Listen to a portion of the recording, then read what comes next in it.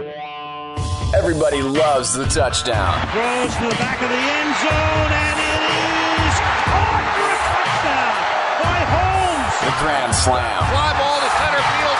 Ethier has done it again. It's a grand slam. The buzzer beater. Gets it to LeBron for three for the win. Yes! LeBron James at the buzzer! But how did those players get to that moment? And who built the venue and signed the contracts? We dig into the business side of sports and give you the answers. This is Sports Business Radio. Now, from our studios in Portland, Oregon with Sports Business Radio, here's your host, Brian Berger. Well, thanks for checking out the only show in the country dedicated to covering the business side of sports on a global scale. Glad you could join us this week. We're celebrating our 10th year on the air throughout 2014, so thanks for listening for the past 10 years. It's been a great ride so far. Terrific show planned for you this week.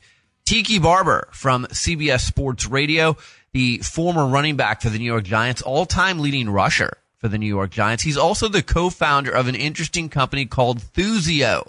They're basically the StubHub of booking athletes. You'll learn more about what they're doing, why it's unique. I think it's a great idea. We'll talk to Tiki Barber on our show today. Also, Rick Bucher covers the NBA for the Bleacher Report. You've seen him doing sideline reporting for TNT. Just happens to be my business partner as well with Everything is on the Record and our recent event, the Sports PR Summit. We'll talk Sports PR Summit, recap some of the stuff that happened there. We'll also talk about the latest NBA news, including the sale of the Los Angeles Clippers for $2 billion from the Sterling family to former Microsoft CEO Steve Ballmer. That's all coming up on our show today. You can visit my sports business blog, download the SBR podcast on demand. Just go to sportsbusinessradio.com. You can follow me on Twitter at SB Radio. I'm joined as always by our executive producer, Brian Griggs. Griggs, how are you?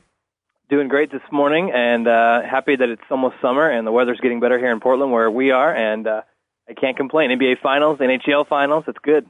Yeah, it's good stuff. This is a good time of year, and I'm fresh back from New York from the Sports PR Summit at the MLB Fan Cave, another terrific event. We grew from half day to a full day. And, you know, Griggs, one of the reasons we started this event was to try and better the industry and the relationship between PR people and reporters, and just so PR executives at the senior level could network with each other more. And, you know, I'm blown away by the people that come to the event. Mike Bass, who just ran point on all of the PR for the NBA and the Clippers mess with Donald Sterling, was there. John Wartime from Sports Illustrated, he's their executive editor. Mary Byrne, the executive editor of sports for USA Today. People from all the leagues, top brands. It really blew me away, and I was just humbled to be in everyone's presence. Yeah, it's such a great, first of all, a great venue, great city, and, you know, big time names this year. And there's no event like it. I mean, nobody else is doing this because, you know, they'll have events with one or two of these guys, but when you put them all in the same room and you can hear them talk and tell their stories and what they're working on and how they do what they do, it's phenomenal. It's a great event. Looking forward to next May for round 3. Yeah, no kidding. We're going to do it next May. We'll be back at the MLB Fan Cave. What a great, unique venue. They actually did a ton of updates from our event last year to this year because they host an MTV show called Off the Bat at the MLB Fan Cave, which, by the way, is a great show if you haven't checked it out. Really humanizes the baseball players as they're coming through New York. Think of the MLB Fan Cave as this super interactive venue, but it's kind of like the Today Show set or Good Morning America. You've got the windows. As we were like doing interviews and panel discussions, Griggs, people are like looking in the windows. You feel like you're in this fishbowl. And then Pastano, our presenting sponsor, did these amazing displays that really focused and highlighted our digital conversations, our social media conversations. So kudos to them. At one point, Griggs, during the day, the hashtag Sports PR Summit was trending nationally. I don't think I've ever been a part of anything trending before on Twitter, and this was good news. This wasn't a crisis, so that's always helpful. Yeah, that's always good when you're trending for a good thing, definitely. So that's awesome, yeah. So sportsprsummit.com is the way people can learn more about our event. And like we said, we'll be doing it again next May at the MLB Fan Cave. Griggs, like you said, Stanley Cup Finals and the NBA Finals getting underway. Who do you like in both of those series? Well, I think the LA is going to take the NHL. Had a great game one. That was fun last night watching that one when I was enjoying that. And I think they'll take it probably in 6 games or so. And again, San Antonio, I think they're just the team. I think they've got Miami this year in 6 is my prediction. And that is if Tony Parker is healthy the whole series, because if they don't have him every game, that could change. That's my opinion on that one. Yeah, it's interesting with the Stanley Cup Finals. You've got the 2 biggest media markets, LA and New York. So you would think it's a recipe for good ratings for these games. And then, also some really interesting human stories on both sides, with New York and with LA. And then the Kings have just been unbelievably resilient. They were down 3-0 in round 1 to San Jose. They come back and win that series in 7. They've won 3 Game 7s on their way to the Stanley Cup Finals, and they just look like this team of destiny. But I expect that's going to be a good series. I agree with you. I think the Kings come out on top. For my NBA prediction, you'll have to wait until later in the show for my conversation with Rick Bucher. I'll tell you who I think is going to win the NBA Finals. But yeah, it's a good time. And then we've got the U.S. Open coming up, Griggs, and no Tiger Woods.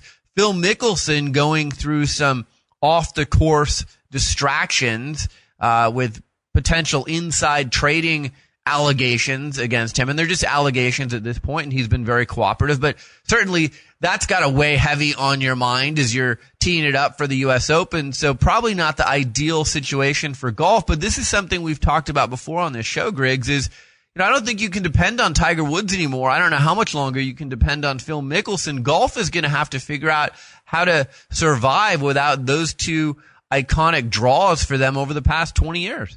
Yeah, it's very true. It's definitely a changing atmosphere in the golf world because, I like you said, I think both those guys are definitely not going to be winning majors every single weekend like some of these new players are moving up. And I think Bubba Watson, he's had a great year. I mean, he's been top of the ranks in almost every tournament. So I think that's one that could be replacing a Tiger and a Phil. And he's such a likable guy and so cool with the media too that he would be a fun one. I enjoy watching him every weekend. What do you think about Rory McIlroy dumping Caroline Wozniak, the tennis player, and then he goes out and wins his next event? That's I thought, and then she posts an avatar on Twitter of her stirring a witchly looking brew, which also caused some hubbub on Twitter. So, Rory McIlroy was really tabbed as the next guy, the next Tiger Woods. In his young 20s, Nike signed him to the big deal, but he hasn't lived up to that contract, and he certainly has gone downhill in the last year. So can he emerge at the U.S. Open, and can he win some majors this year? That's going to be something I'll be keeping my eye on. Yeah, I agree, and I think everybody was kind of excited for him to take it after he came out of the chute on fire. Then Nike signed him. He's kind of been in the back burner the last year or so, but he's obviously a great golfer, great swing, and maybe the girlfriend was the problem. Who knows? Who knows?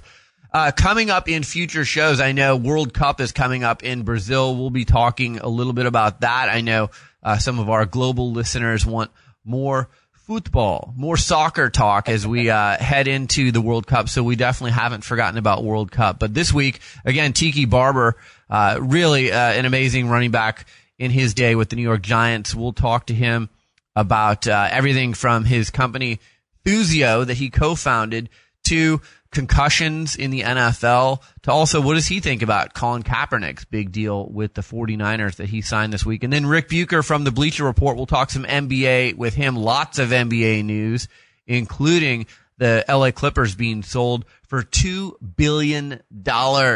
That's like where he goes, $1 million. Austin Powers. Austin Powers, yeah. So $2 billion it was sold. But I mean, look, the last thing I'll say about this, if you're the NBA, Griggs, this couldn't have turned out any better. You get rid of your worst owner and you turn that into Steve Ballmer, who is going to be a fantastic owner. And he drives up franchise values for all the other teams by paying $2 billion for the Clippers. So if you're every other owner in the league, you're like, hey, my franchise just got more value. But it's like living in a neighborhood where a house on the street just sold for an incredible sum of money. Now everyone else in the neighborhood sees their house values rise as well. So it's a great thing for the NBA and for the team owners in the NBA. Yeah, and this whole thing couldn't have gone better. I mean, Adam Silver's first thing out of the chute, and it went pretty much flawlessly so far, and it's been awesome for the NBA, and I think pretty much fans around the world are glad that this is happening the way it is. And I think it's going to be good for the Clippers too. And who knows? Maybe they'll get an arena in LA. Maybe they'll be able to get out of the Staples Center. Who knows? I mean, I think there's going to be some good things on board for the Clippers and the NBA as a whole. Yeah, we'll touch on those topics with Rick Bucher later in the show. So coming up next, Tiki Barber, the New York Giants' all-time leading rusher. We'll talk some NFL with him. We'll also talk to him about his company that he co-founded, Thuzio. That's coming up next. You're listening to Sports Business Radio. We'll be right back. Stay in touch with SBR on Twitter, twitter.com/SB Radio. I don't wanna know if you're getting ahead of the program.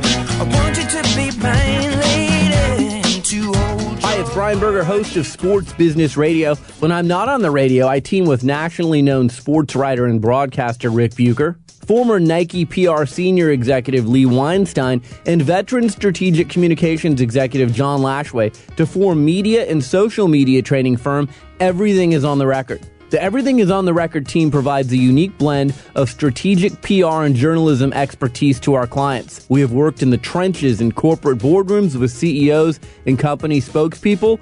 We've also worked in newsrooms alongside editors and reporters. Everything is on the Record uses an innovative and unique approach to media training.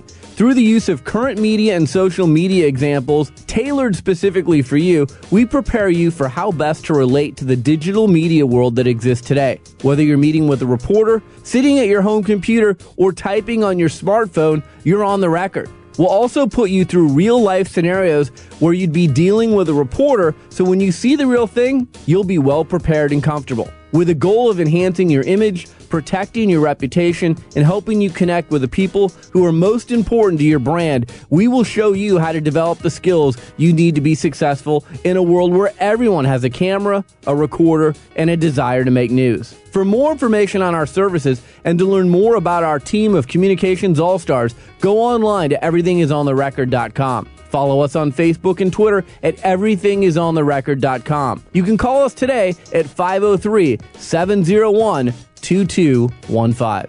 The website is sportsbusinessradio.com. My guest is Tiki Barber. He's a former running back in the NFL, New York Giants all-time leading rusher. You can hear him on CBS Sports Radio. You can follow him on Twitter at Tiki Barber. Tiki, how are you?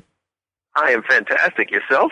I'm doing really well. Thanks for making the time to join us on Sports Business Radio. You're involved in a very interesting sports business venture called Thuzio. And the company was founded in 2012. It now hosts more than 2,000 athletes on an online platform with transparent pricing. You can do everything from book you for a golf outing or a corporate speaking engagement to, I saw recently where some guys were booked out for a bar mitzvah. Talk to us about Thuzio. Yeah, I founded Thuzio with Mark Gerson, who interestingly I knew secondarily because I went to college with his brother in 2012, as you mentioned, because we saw this marketplace that was disaggregated and confusing and not easy to navigate, both from the client side and also from the talent side.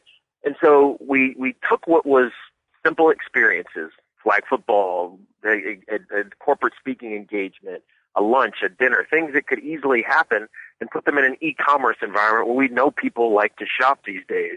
And mostly they like to compare. They like to have pricing up front. And we were able to take a market that's been around forever.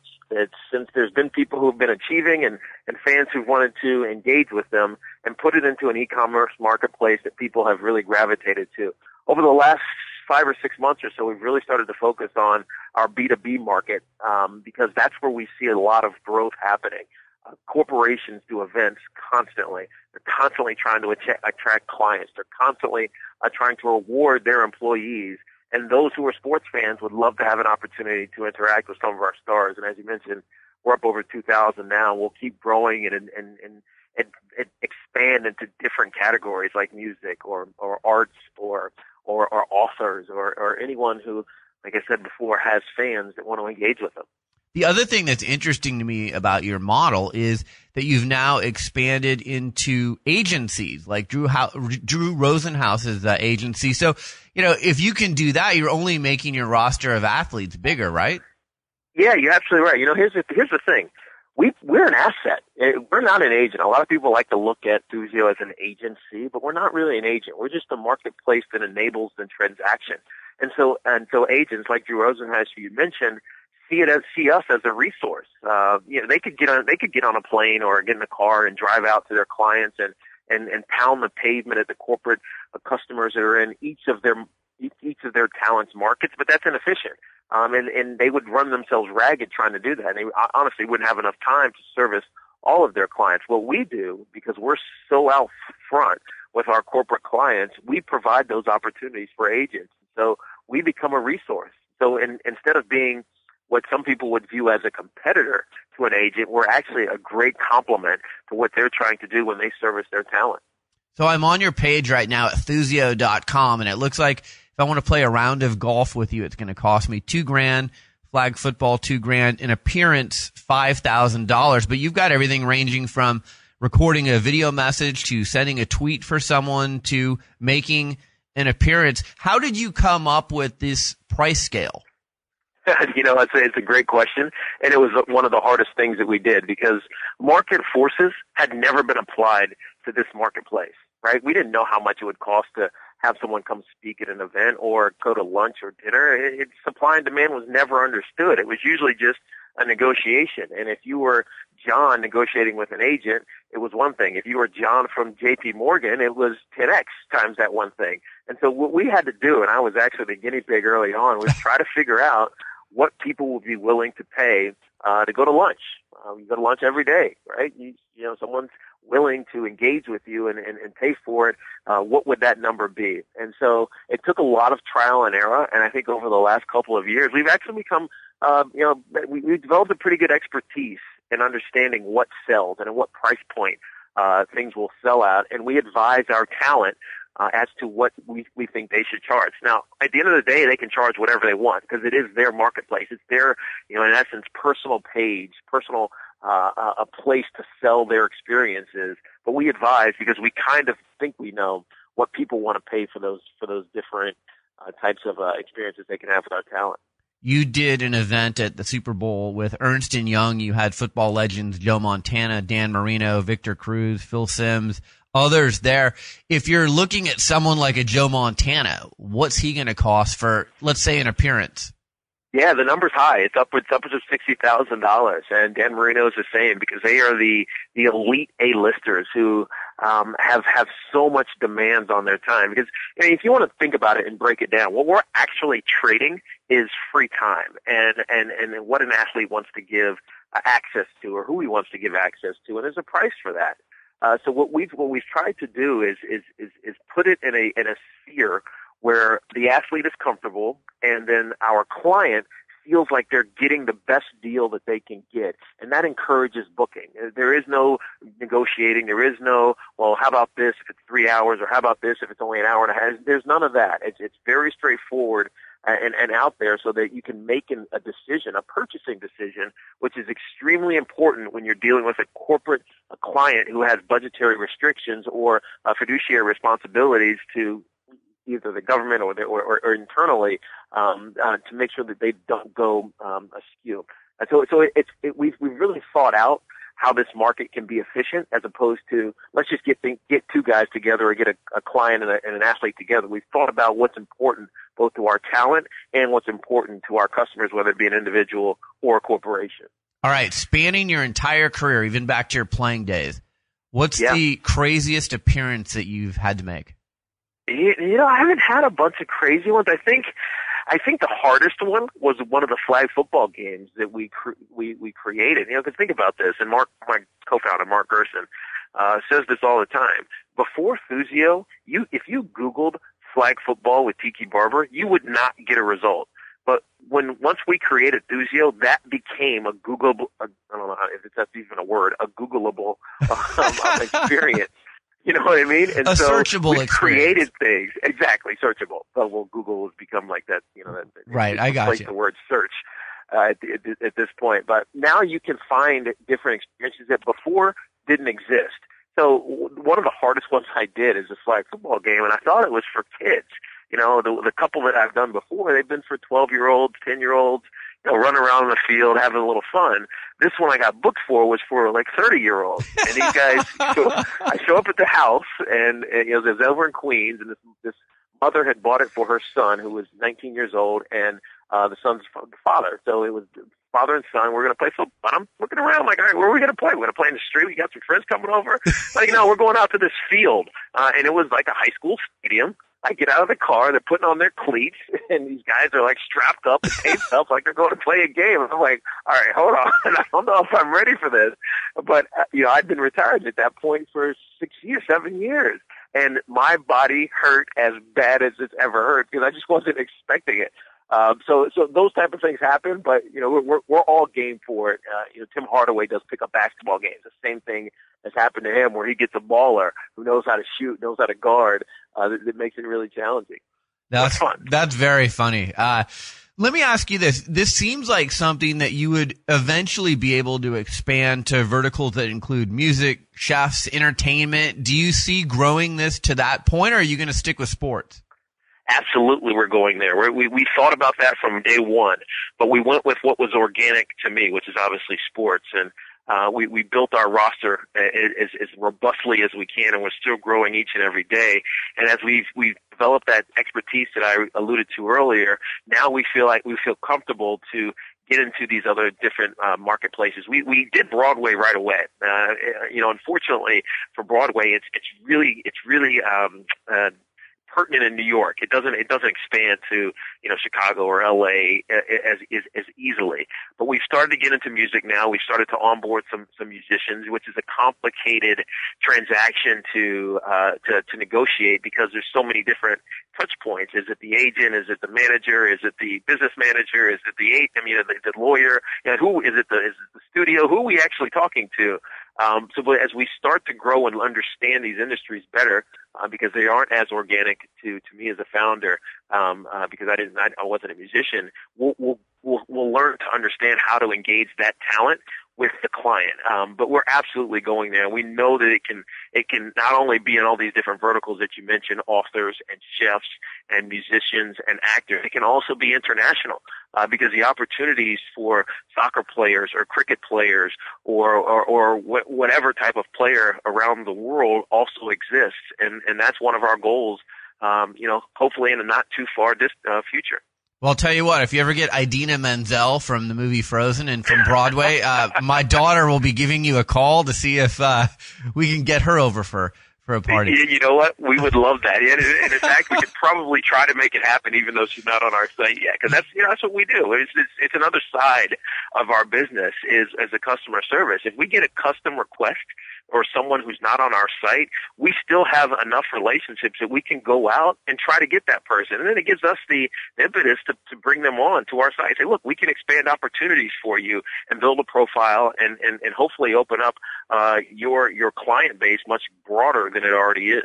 What about retired guys like yourself?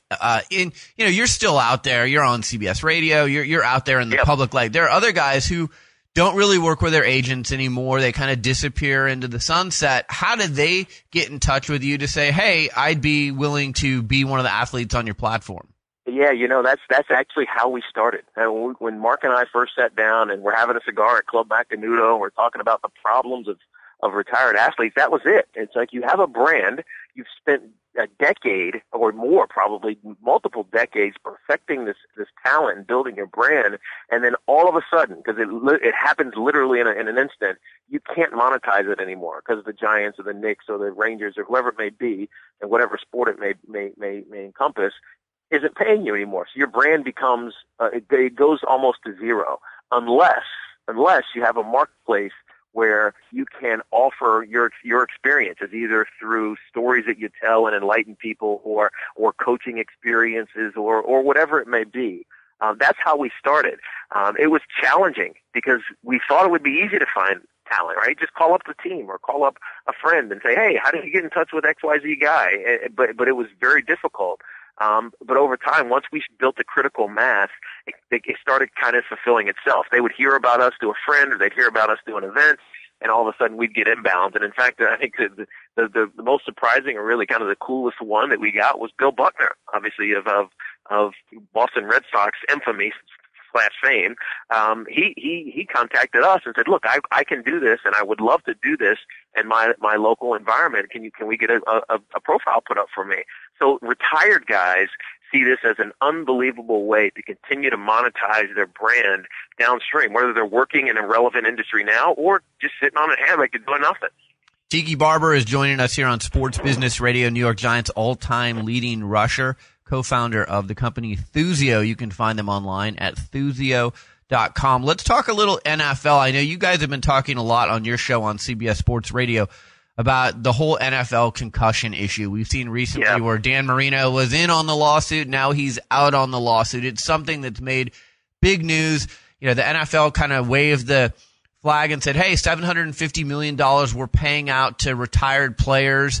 Now the players are resuing the NFL. This is an ugly issue for the NFL, but as a retired player and someone who, played a very physical position in the NFL, running back, first, how's your body feeling post-career? And second, what do you make of all the conversation that's going on right now about this? Well, this is a very, very complicated issue, Brian. I'm glad you bring it up. But, to answer your last question, I'm fine. I only got a couple concussions, or I only had a couple concussions when I was playing, and I don't think I'll have long-term repercussions from them. But that being said, you see the Dan Marino issue, and that was somewhat political because he's I believe in the running for some position within the Miami Dolphins. Right. And it would be detrimental if he was part of a lawsuit against essentially one of the owners, which is Steve Ross down in Miami, who's part of the collective NFL, obviously. So that's why that came and went, and it created some controversy, but it kind of masked the bigger problem. So think about this, Brian. 8 years ago, when I retired, and it seems like it was yesterday, but 8 years ago, in my I think it was probably my 12th or 13th game of the season, we played the Dallas Cowboys. And interesting, it was the game that Tony Romo became the starting quarterback because they benched Drew Bledsoe at halftime. But in that game, I got a concussion. I got knocked out cold. Right before halftime. Drew Bledsoe threw an interception 2-3 plays later, and I was right back in the game. So 8 years ago, and it's not that long ago, there wasn't a protocol, right? There wasn't a mechanism to protect players from the long-term damage of concussions. It was just accepted that if you felt okay and you could, count to 10 and you knew what day it was and you knew what down it was, you knew what city you were in, you could go back and play.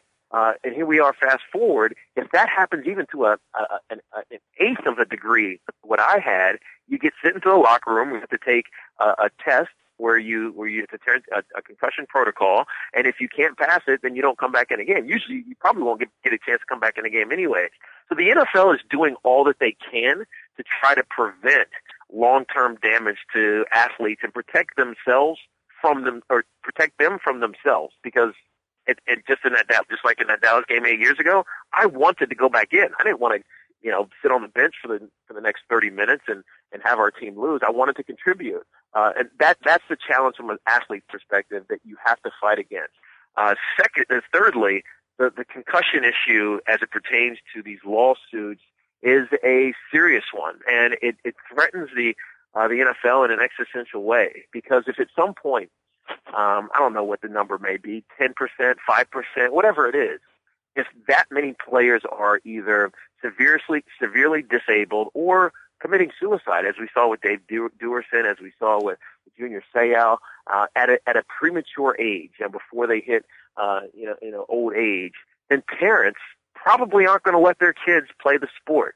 And then we have a recruitment problem, and they start playing lacrosse, and they start, playing baseball and all these other sports, and the league gets sapped of talent, and the game ends up having to change. And then it maybe not as popular as it is right now as a $10 billion business. So it's so complex, and there's so many layers to it.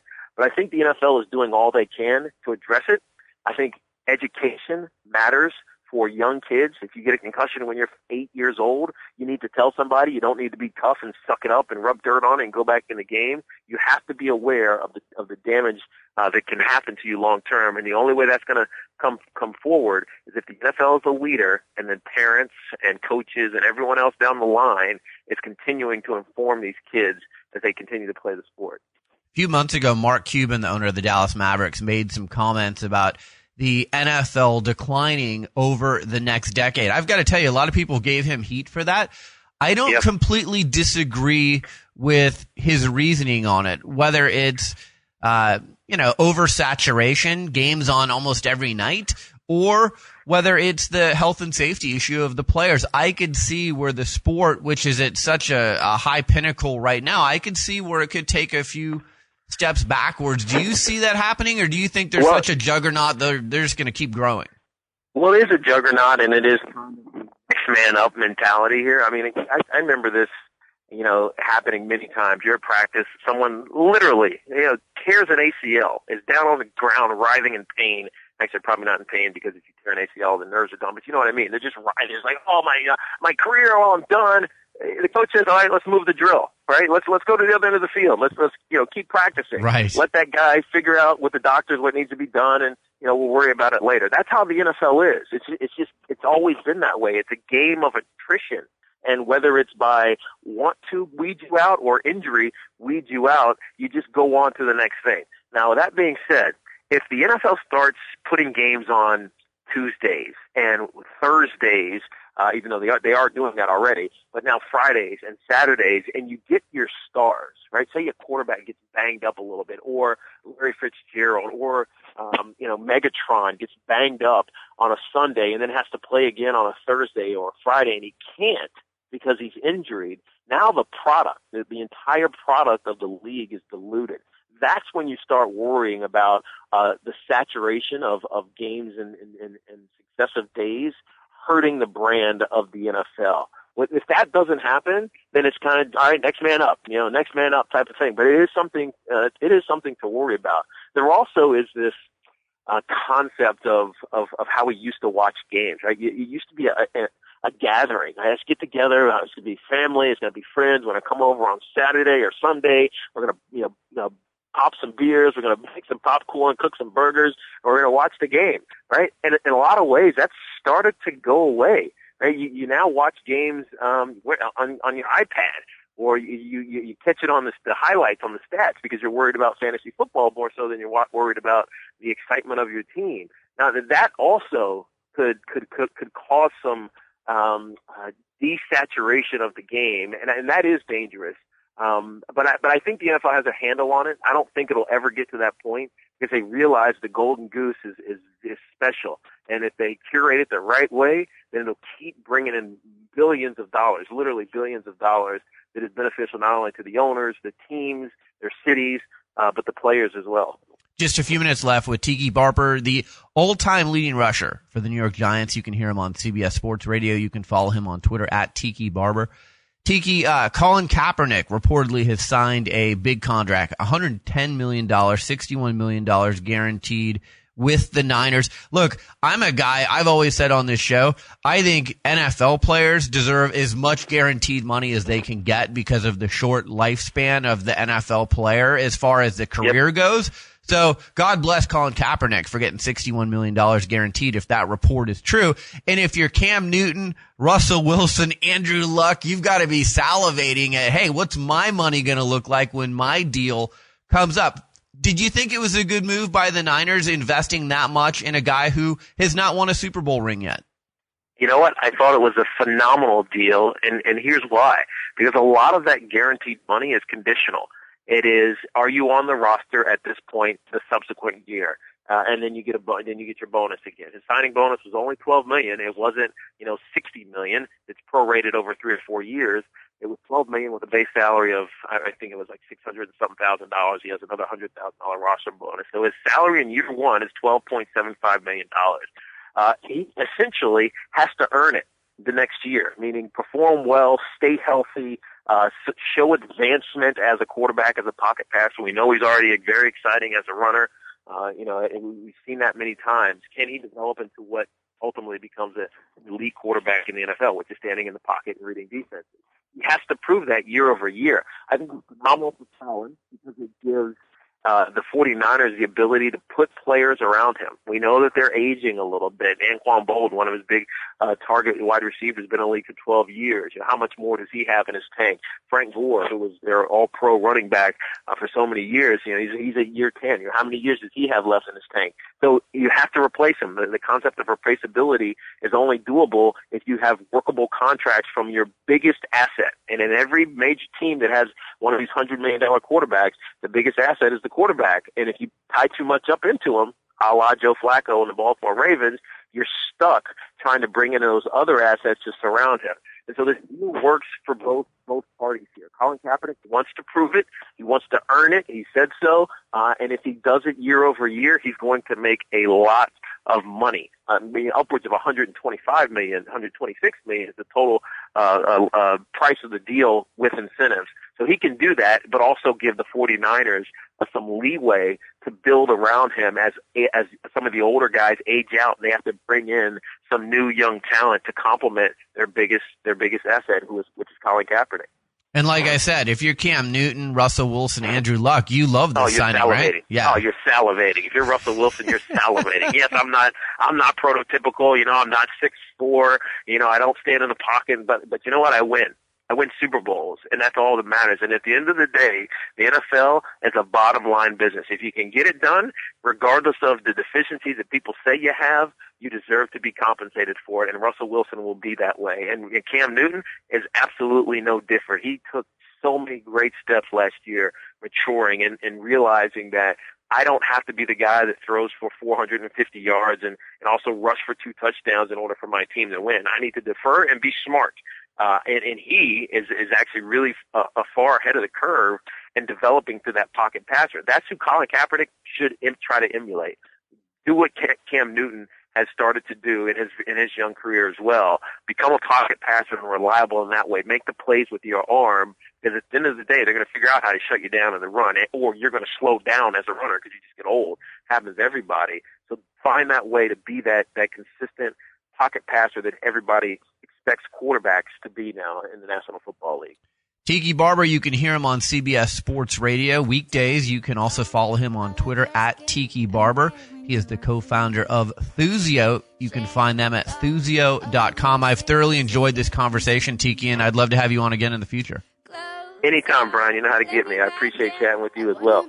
Thank you. You're listening to Sports Business Radio. We'll be right back. Stay in the know at sportsbusinessradio.com. Podcasts, blogs, and more. SBR will be right back. Like the empires of the world unite, we are alive. Hello, my name is Sophia Berger. I want to tell you about the Pixie Project. The Pixie Project matches pets to the right people. The Pixie Project takes pride in finding matches for both people and animals. The Pixie Project also offers low-cost veterinary assistance. My family worked with the Pixie Project to adopt our lovable puppy, Scotty. He's a great addition to our family. So if you get a dog or cat, kitten, or puppy, you should go to the Pixie Project. To learn more about the Pixie Project, visit them at www.pixieproject.org. Back to Sports Business Radio with Brian Berger. My guest is Rick Bucher. He is a national NBA reporter for the Bleacher Report. He also hosts the Morning Drive in the Bay Area, 95.7 The Game. And he is my partner with Everything is on the Record and on the Sports PR Summit. Rick, welcome to the show. How are you?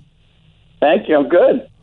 So let's start off, a little talk on the Sports PR Summit. We just had that in New York. Our firm Everything is on the Record produces that event. We had some terrific people there. Jeremy Schaap from ESPN, John Wartime from Sports Illustrated. I was so impressed that Mike Bass, Senior Vice President of Communications from the NBA, with all he has on his plate, he took time to come join us. But we had some really good conversations. What were some of your takeaways from the event? Just how concerned both sides are about the pressure in terms of time and people wanting to get stories out there, but wanting to get them out there expediently and accurately, and how it's a challenge for everybody involved. And that it really comes back to the thing that we've often talked about, which is, for all the advances in technology and and everything else, that it all comes down to relationships and people communicating, and that's the heart of what we do, and that for all that has changed, that certainly hasn't. Yeah, the relationships and trust, those were like the two buzzwords that I kept hearing throughout the day. I loved your conversation with Jeremy Schaap. What we did with Jeremy is, we could have put a PR person up there and said, give the 5 steps to crises PR. But with Jeremy, you talked to him about the other side of the crises, and when he's interviewed Lance Armstrong and Bobby Knight and Manti Te'o. And I just found that conversation to be really interesting, especially from how the conversation originates, whether it's through an agent or a PR person, how it's usually through a relationship that someone has who's representing the athlete with a certain reporter. And you certainly have some great relationships with athletes that you've interviewed over the years, including Kobe Bryant. Yeah, and again, it comes back to that other word. It's trust. And I found it. I think the fascinating part for me with Jeremy is that in asking, so what's the ultimate goal from his position, and he said getting the subject in the chair. That's the number one thing. Right. But also how he tries. What was interesting for me is that he tries to maintain objectivity. He tries to not have any predetermined agreement as far as what's going to be asked or how it's going to be handled. And yet, when he used the example of Lance Armstrong, or he was setting up the Manti Te'o interview, there was a lot of conversation that went on. In fact, he was over at Lance's house having a beer for an interview that ultimately did not happen, and how even in situations where there may not be any predetermined agreement on what's going to be asked or what subjects are going to be covered, but nevertheless there is a relationship and conversation that previews the actual sit down. And so I just don't know that there. I don't know if there is true objectivity in those situations. You know what I mean? Yeah. It is there is, whether it's spoken or otherwise, there's a certain understanding and communication that goes on beforehand that allows that type of interview to take place. Yeah, I thought with his Lance Armstrong story too, it was really interesting. You could have a subject, Lance Armstrong, and a reporter, Jeremy Schaap, agree to the interview, but then at the last second, a lawyer or an advisor comes in and kills the interview.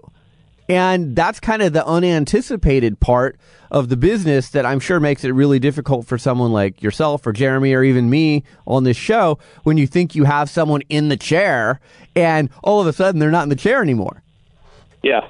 And that happens probably more times than not. I mean, my experience is over the years that I have usually had a great relationship with the subject or with whoever it is, the athlete, whoever that may be, and it's by and large, it's trying to navigate all the other people that have a vested interest that becomes the biggest challenge. And that may not only be on their side of the equation. It may be on mine as well, in terms of who I'm doing it for and what their expectations are, and being able to address what they are expecting from the interview without damaging the existing relationship.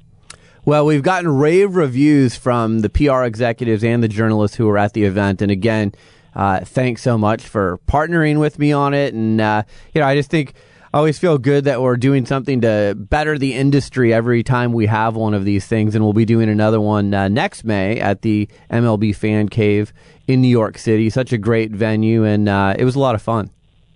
Yeah, it's funny, coming from the journalistic side of things, I do believe that most journalists are a little bit nervous about partnering or reaching a hand across the aisle. Mm-hmm. That it's, that we're supposed to be, the PR people are supposed to be protecting the fortress, and we're supposed to be trying to find a way in. Right. And that's a great way to put it.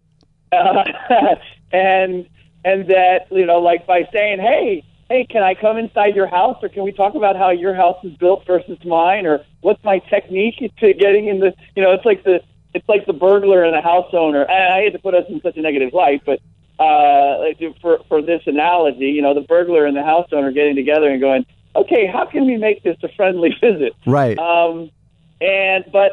there is, if there's mutual respect, then I do believe ultimately our job is to try to get to the heart of the truth of a story. And what was gratifying is to understand that most PR people are looking at it the same way. We just want the truth to be told, and we want to find somebody who's going to give it a fair shake. And it's funny how I think a lot of times there are other people that may have a vested interest that they don't necessarily look at that way, that they are the ones that are looking to perhaps spin the presentation. And so it was very edifying to go in on that. And I agree with you 100%. I mean, that's what I love most about both that event and about Everything Is on the Record, which is, we're ultimately trying to improve the medium. We're trying to make it better for everybody, and have people be seen in their best light, whatever that may be. Well, and I think the key phrase that you used is mutual respect. I think everyone that comes to that event, whether you're a journalist or a PR person, there is a mutual respect. And I love to see the kind of side conversations that take place after the panel discussions. And you can just tell there's a mutual respect, and it's good relationship building. And, to all you kiddos out there, there's no replacement for face-to-face conversation. You can, get on LinkedIn and social media and email and things like that. But every once in a while, there's just no replacement for that face-to-face conversation. I think that helps build the relationship immensely. No, I have a friend of mine who works in the radio business who is interested actually in jumping over and working for a team, and I'm trying to help him have a sit down with Rick Welts, the CEO, president of the Golden State Warriors. And it's not a matter of him sitting down and asking for a job or a job interview, as much as my friend, I believe, has a lot going for him, and it's not his resume, it's his approach. And he's looking for a face-to-face, and I'm trying to provide him with a face-to-face, because I believe that ability to sell yourself and to really experience or find out what it is that you want to do and where you want to do it. It really isn't a matter of, going, hey, will you hire me? Can I get a job? It's not so much about that. It's finding out what do I need to be? What do I need to know? What do I need to learn? And this is who I am and how I approach things. That if all of that happens, then the hiring and the job and that part of it takes care of itself, because there's a genuine attraction of, hey, you know what? This is the kind of person that we want, or this is where this particular person belongs. And when you do that and you are honest and forthright and meet face to face, then that may or may not be the place for you to work. But that person will help you and direct you to the place that you should be going, even if it's not the place that you may recognize yourself in the moment. Rick Bucher, national NBA reporter for the Bleacher Report, is my guest. You can find him on Twitter at Rick Bucher. All right, let's talk a topic that is near and dear to both of our hearts, especially yours, the NBA. I've wanted to talk to you about this for a while on the show, is just the whole Donald Sterling, Clippers, Steve Ballmer. It's been well played out through the media, but I think it worked out as well as it could work out for the NBA with the league ridding themselves of Donald Sterling, getting an owner like Steve Ballmer. You didn't have to have the vote this past Tuesday with the owners where that probably gets made public. I mean, you've got to be, if you're Adam Silver and our friend Mike Bass, you're just going, wow, we really got lucky with how this all played out at the end of the day. And $2 billion. By the way, you're Adam Silver. You're in your first few months on the job. You just sold a team for $2 billion. Your other owners are loving you because you just increased franchise value. Yeah, it could not have turned out better for the NBA. There's not a way in which it could have turned out better for the NBA because, as you said, number one, you had a Donald Sterling in your midst who, if this was going to happen eventually. In fact, he was somewhat of an embarrassment as is. It just hadn't come to the light largely. And I asked a lot of people, I was like, why didn't the Donald story happen before? Why didn't the league have to address this before? And they basically said, you know what? Because this Clippers suck. Nobody cares. Nobody cares about what an owner is doing when his team is not front and center. It's just a reality. But now that they had Chris Paul and Blake Griffin, suddenly people were paying attention, and the Clippers aren't going to get bad anytime soon. So suddenly, this was only going to continue to be an eyesore and an embarrassment for the NBA to have someone owning one of their franchises. The other part of it is that if this had gone into a fight, Donald Sterling, and this is what really scared the other owners, one, he was going to expose that, you know what, he's not the only one with skeletons in his closet. Right. He's not the only owner who has done some things that would be embarrassing. In fact, I dare say that if it came down to a real fight, that I'm not sure that they could have found the grounds. It would have been very interesting where this went, because if they were going to expel him from the league, then he was going to, at the very least, he was going to air some dirty laundry that was going to make other owners look very bad, and two, may have been able to even challenge the idea that what he did was worthy of losing his team when other owners have done certain things that were not deemed worthy of losing their teams. And I at the very least, the NBA would have had a lot of negative publicity that they were going to have to deal with. But then you add the fact that all of the franchise values skyrocket, and on top of that, they don't, and perhaps the most important element in all of this is that they did not have to vote him out as a result. Because if they had, and you had that official vote on this behavior is behavior that costs you your franchise, that would have set a precedent that the other owners ultimately did not want to have. They did not want to have to face the possibility that they could have their franchises wrested away from them based on a certain baseline of behavior.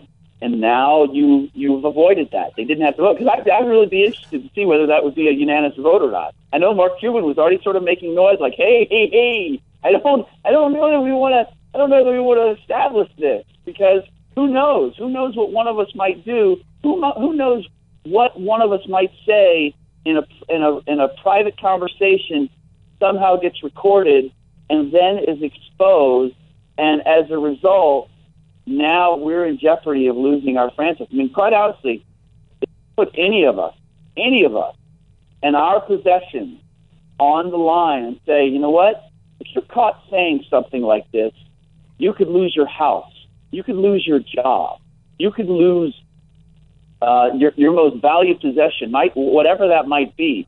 I dare say that should make everyone nervous, because the reality is that we all say things in private conversation that if presented in the light of day and potentially taken out of context, could make us all look very bad, depending on how it is spun. Well, mark my words, this won't be the last time this happens with an owner in pro sports. There will be another owner someday caught in a compromising position, whether it's audio, video, or just a still picture. Look at what Jonah Hill is going through this week, if you want to see how this plays out from the celebrity side of things. But not to be lost in all of this, you've got a racist, dirty old man in Donald Sterling, 81 years old, who purchased the Clippers for $12 million, who walks away with, he's not going to get all the $2 billion because there's heavy taxes on this, and he's going to have to split it with his soon-to-be ex-wife, Shelley. But, boy, that's a pretty good return on your investment over the course of the last 30 years. Yeah, it is. The one other element is the fact that you've got that great return, and yet you have been able to cry poor as far as your negotiations with the players is concerned. And on top of it all, the players last we saw were embracing Adam Silver as this tremendous, as the players' commissioner for having dealt with Donald the way that he did. And as I was watching that unfold, and I'm watching Kevin Johnson have that press conference, I'm thinking, what are you guys doing? You never have leverage. You are always, Adam Silver has beaten you up at the negotiating table every single time. And yes, Adam is taking the appropriate measures, but really, he was taking the only steps that he could take from a PR standpoint. You had to respond to Donald in the way that he did. And if you are the players, I'm not embracing Adam and saying, thank you, you're the best. I'm saying, you know what, this is a reflection of, I'm using full use of this to say, these are the kind of owners that we're dealing with. And so what I'm really going to be interested in is, how do the owners go about crying poor again? How do they go about finagling or painting a picture that they cannot afford to pay the players the next time around? Because, Brian, you know that they will. You know that they're not going to share this windfall with the players. They're not going to look at it and say, hey, you know what? Our values all trebled, and as a result, we want your salaries to treble too. That will not happen. But I'm going to be fascinated to see how they manage to portray a picture where it should not. No, it'll be interesting to watch. Last thing on the Clippers.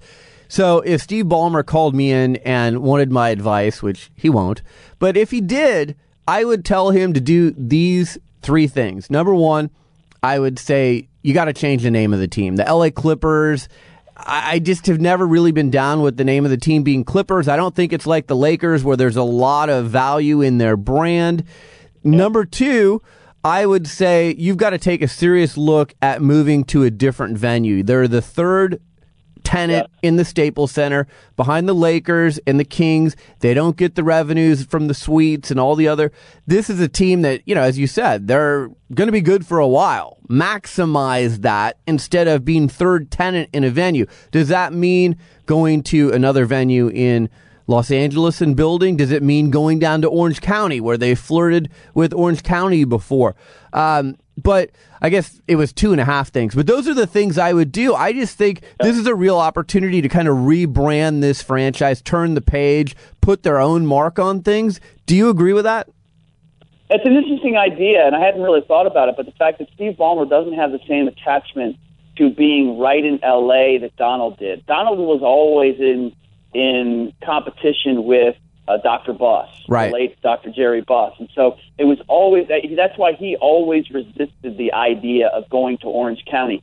Not because it didn't make financial sense, but essentially because he just didn't like the idea of not being that close to Hollywood. So it does open the door for Ballmer to do that. I could fully see the rebranding of it, certainly with a new name and a new owner. That makes a ton of sense.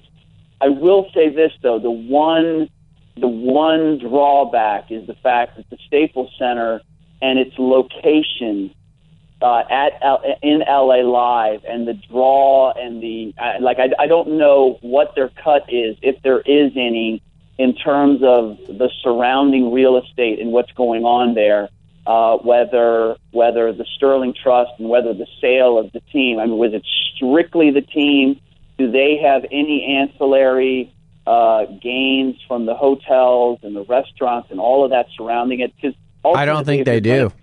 Yeah, I don't know. And if they don't, I mean, it's a little bit easier. But that's really where the money comes in here. And so I would say, rather than move to Orange County, I mean, if you're going to really make this a bonanza, then I would try to create a second area like that, where I'm not just building. I'm building a new arena.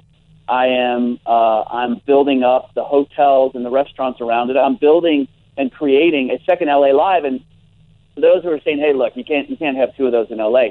Right now, people are trying to refurbish the Great Western Forum to make it a viable theater again, to take the spillover from the Nokia Center or Nokia Theater that is down there by Staples Center and LA Live, and take all the attractions and simply can't make it in there. Why couldn't you create a second place like that? I have to believe with everything that is in LA, that especially when we're talking about trying to bring the NFL back there, I believe the money and the resources and all of that are there to build a second entertainment center like that and be successful.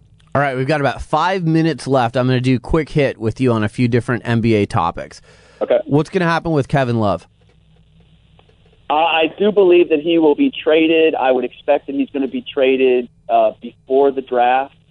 If not the draft, certainly this summer. I think he's played his last game in a Minnesota Timberwolves uniform, and I would not be surprised if he ends up with the Golden State Warriors. It's not by any stretch a done deal. I don't know necessarily whether I would even say that they're a favorite, but I do know that there's mutual interest. And when I look at his desire to be in the playoffs next year, to move to the West Coast, I believe, Chicago is a viable option, but I get the sense that he'd like to have the weather, he'd like to have the West Coast, he'd like to be on a playoff team, and Golden State checks off all the boxes. Derek Fisher, he was not a popular Players Association leader. Why is he going to be a good NBA coach? Why is he such a hot commodity right now? Because Jason Kidd's success, and because there's been a number of other guys. But I believe more than anything else, it's a reflection of where we are with ownership today, with with NBA teams. It's a very bizarre place. They want to have name. They want to have name recognition, but they don't want a coach who's going to tell them how to do things. So how do you do that? Like, who comes in and says, "Look, this is how I run my system. I want you to get these players for me." They want that name recognition, but they want someone who's going to work for ownership and management. Well, what's the perfect combination? A well-known coach, a well-known player who has the IQ to be a great coach, yet is inexperienced enough that he can't come in and tell you how to run things. Interesting. NBA draft. Do you keep your pick if you're at the top, or do you trade for a proven veteran? Oh, no. I with the money involved, especially in this draft, and I don't know that we're going to have as many franchise players in this draft as people have advertised. But to me, with the salary structure and the rookie salary cap, the fact that you can get talent as inexpensively as you can with the rookie salary scale, it's an absolute no-brainer. You keep the pick and hope you get it right. And the other part is that you obviously some of this has to do with where your franchise is on its timeline, but for almost every team, you're given the hardest thing to get is patience from the media and from your fan base. Well, when you have a young star, they will give you that. When it's an established guy already making a lot of money, there is less patience and less time to make it work. Last thing, NBA Finals, Heat and the Spurs. Who you got? I have the Heat. I have San Antonio in 7. But as I've often said, when you pick anybody winning in 7, you basically are guessing. You're saying, you know what? I'm not really convinced that my choice is going to win. I just am going to lean in this. I have to pick somebody.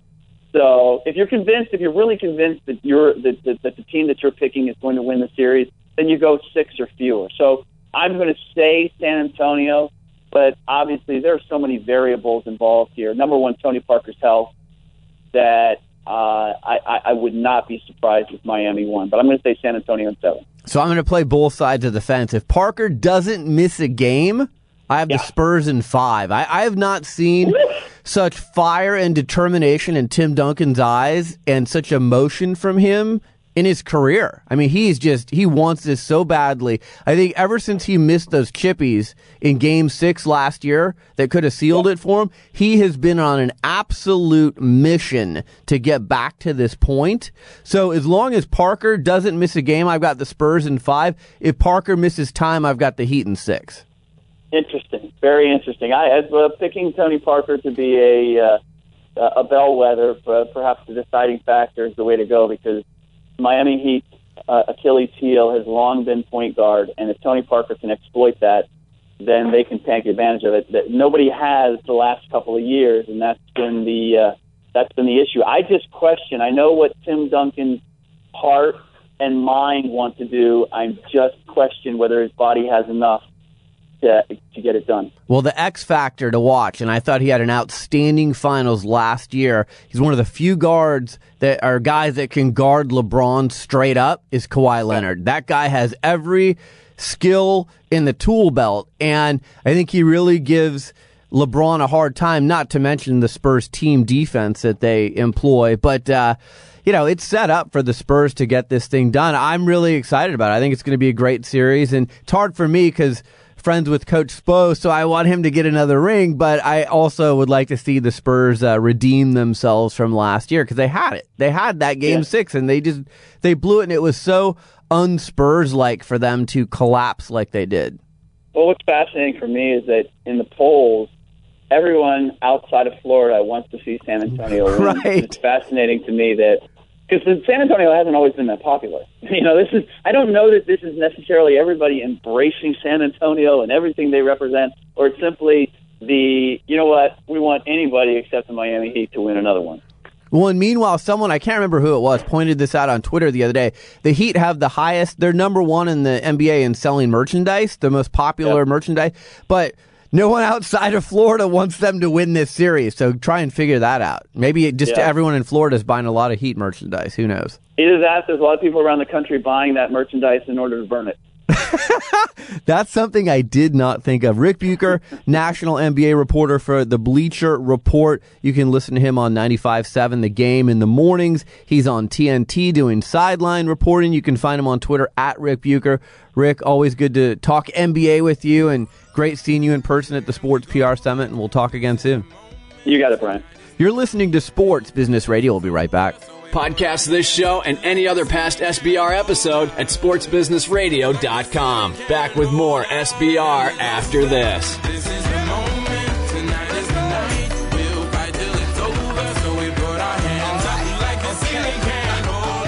Hi, this is Brian Berger, host of Sports Business Radio. It's no secret that we're battling a tough economy these days. It's more difficult than ever for companies to position their brand in a unique way and reach their target audience. Sports Business Radio can help you, though. Sports Business Radio is syndicated in markets nationwide. Our popular podcast is regularly rated in the top 100 business news podcasts on iTunes and has listeners around the world. But our radio network and podcast aren't the only places your company will receive exposure when you join our family of sponsors. We'll also give you exposure via sportsbusinessradio.com and at our new Sports Executive Speaker Series events, which feature a conversation with a key decision maker from the world of sports in front of a live audience. And best of all, we can expose your product to the big name guests that appear on our show. We'd love to have you on our team. Please contact me at brian@sportsbusinessradio.com or at 503-701-2215 if you're interested in becoming a sponsor of Sports Business Radio.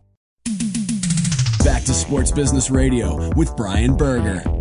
We are back to close this edition of Sports Business Radio. Thanks so much for taking time out of your schedule to join us. Thank you to our guest, Tiki Barber from CBS Sports Radio and the co-founder of Thuzio. You can find them online at Thuzio.com. Also want to thank my business partner, Rick Bucher. Does a great job covering the NBA for the Bleacher Report. You can find him on Twitter at Rick Bucher. Good to do the Sports PR Summit with him again. If you're interested in learning more about what we're doing with the Sports PR Summit, go to sportsprsummit.com. You can also follow us on Twitter at Sports PR Summit. We're on Instagram at Sports PR Summit as well. A lot of thank yous to our show staff, our executive producer, Brian Griggs, Josh Blank, Doug Zanger. A podcast reminder, you can catch our show on demand anytime you want. Just go to iTunes and type in Sports Business Radio. Our podcast will come up. You'll see that we've done hundreds of episodes of Sports Business Radio. We're in our 10th year. If you're checking out the show for the first time, we appreciate it. You can also find us on apps such as Swell, Stitcher, TuneIn Radio.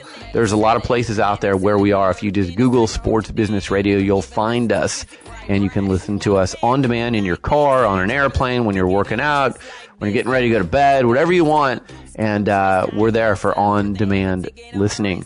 Follow me on Twitter at SB Radio. For Brian Griggs, I'm Brian Berger. Have a great week, and we'll talk to you soon right here on Sports Business Radio. I'm so fancy. You already know I'm in the fast lane. From LA to Tokyo.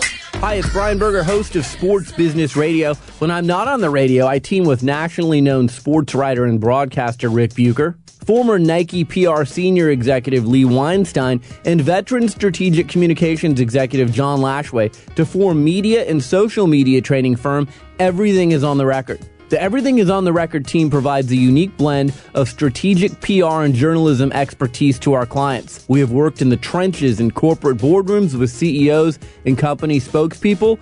We've also worked in newsrooms alongside editors and reporters. Everything is on the Record uses an innovative and unique approach to media training.